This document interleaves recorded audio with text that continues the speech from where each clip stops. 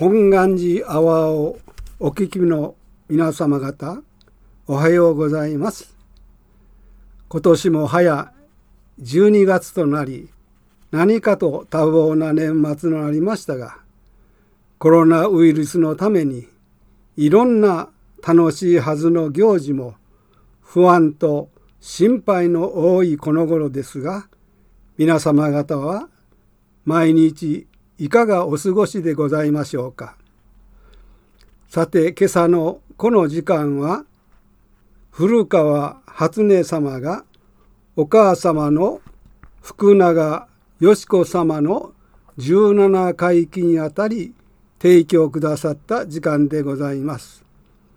尊いご縁の提供に心から感謝の真心を表し、浄土真宗の尊い見教えを皆様方と共に喜び合いたいと思っております。皆さん、およそ2500年前にインドにお生まれになったお釈迦様が6年間に及ぶ大変な難行、苦行、その末に悟りに至られた私どもにそうして教えてくださった最初の教えは、世の中のものはすべて移り変わり、そして何一つ永住なものはないと教えてくださった教え、すなわち諸行無常の真理でありました。それはいつまでも元気な姿で異なることなく生きられると思っていた当時の人々にとりまして大変な驚きでありました。人間はいくつになりましてもその尊い姿で生き続けたいと思うのでありますが、どうしてもそういうことはできないのだということを教えてくださったのであります。それは疑うことも無視することもできない真実でありました。もう20年以上も前のことですが、私はお釈迦様のお生まれになった旧跡を伝ってインド旅行をいたしました。お生まれになった地から亡くなられるその土地まで3週間に及ぶ旅でございました。当時でさえ大変な生活の環境の中でしたが、2500年も前は大変なところだったろうと思い、涙ぐんでしまうこともございました。自由とか平等とか平和など、そういうことも想像できない環境の中で生活をしている人々の姿に、言葉には表現しがたい思いに追いやられたのでございます。特に私が心を痛めましたのは、案内者の方が小さな子供が成長しないうちに死んでいく人が多いという説明でありました。皆さん、今日私どもはコロナという伝染病のはびこる中で大変な心配と不自由な生活を強いられていますが、本当に耐え忍ぶよりほかございません。このような社会で人間が心を乱すのは迷信であります。必要のない心配や行動であります。また自分一人ぐらいは大丈夫だろうという思い上がりであり、団体生活の約束を果たさないわがままな行動であります。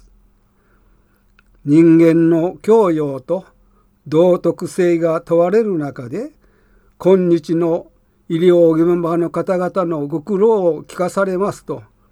自分には何もできないという無力さが反省させられてなりません。このような反省に立って浄土真宗親鸞上人の見教えを深く身に染みて味わうことができますことは誠にもったいないことでございます。他力本願の見救いに身を任せ、親鸞上人と共に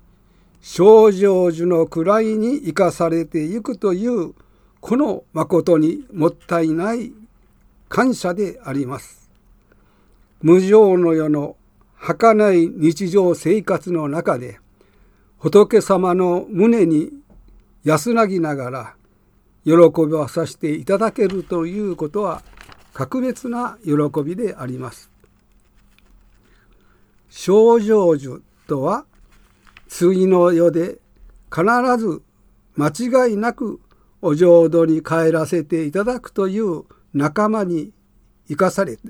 それに決定しているということであります。皆さんもご存知のように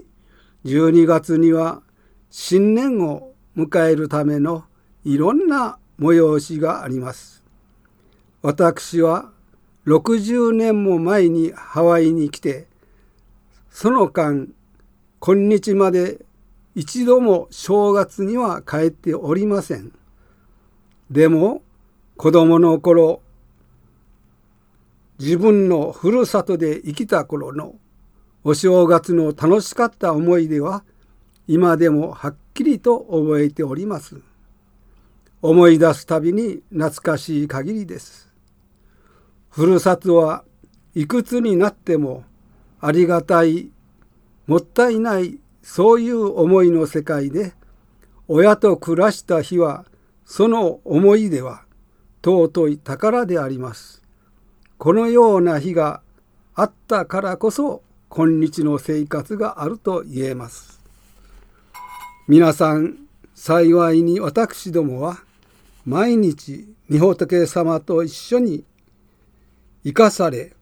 お念仏の生活をさせていただいております。生きた人間の体には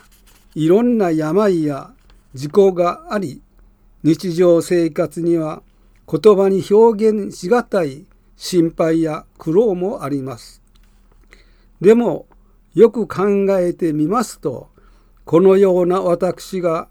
今生きておりますゆえに、大変な心配とご苦労の親様が一緒に付き添ってくださっているのであります。なんともったいないことではございませんか。南無阿弥陀仏とは、私どもを一人漏れなく助けてくださる御仏様の皆であります。この皆を唱えさせていただくのは感謝であり、喜びであり、安らぎなのです。無理に唱える名前ではなく、唱えずにはおられない心のありがたさであり、心から感謝の表現の意味であります。宗祖親鸞上人様は、皆のご公周囲の本願をよくよく案ずれば、ひとえに親鸞一人がためなり、と感謝されました。そういうお喜びの中で生きられた方であります。私どもは親鸞様から遠く時代を離れましたけれども、今日素晴らしい味わいを共にさせていただくことができて、言葉では言い難い幸せな思いであり、ありがたい思いで生かされています。皆さん、私どもの命はいつどこでこの世にお別れするのやら、凡夫のこの身には分かりません。でもこれから先の日暮らしが我が身の上に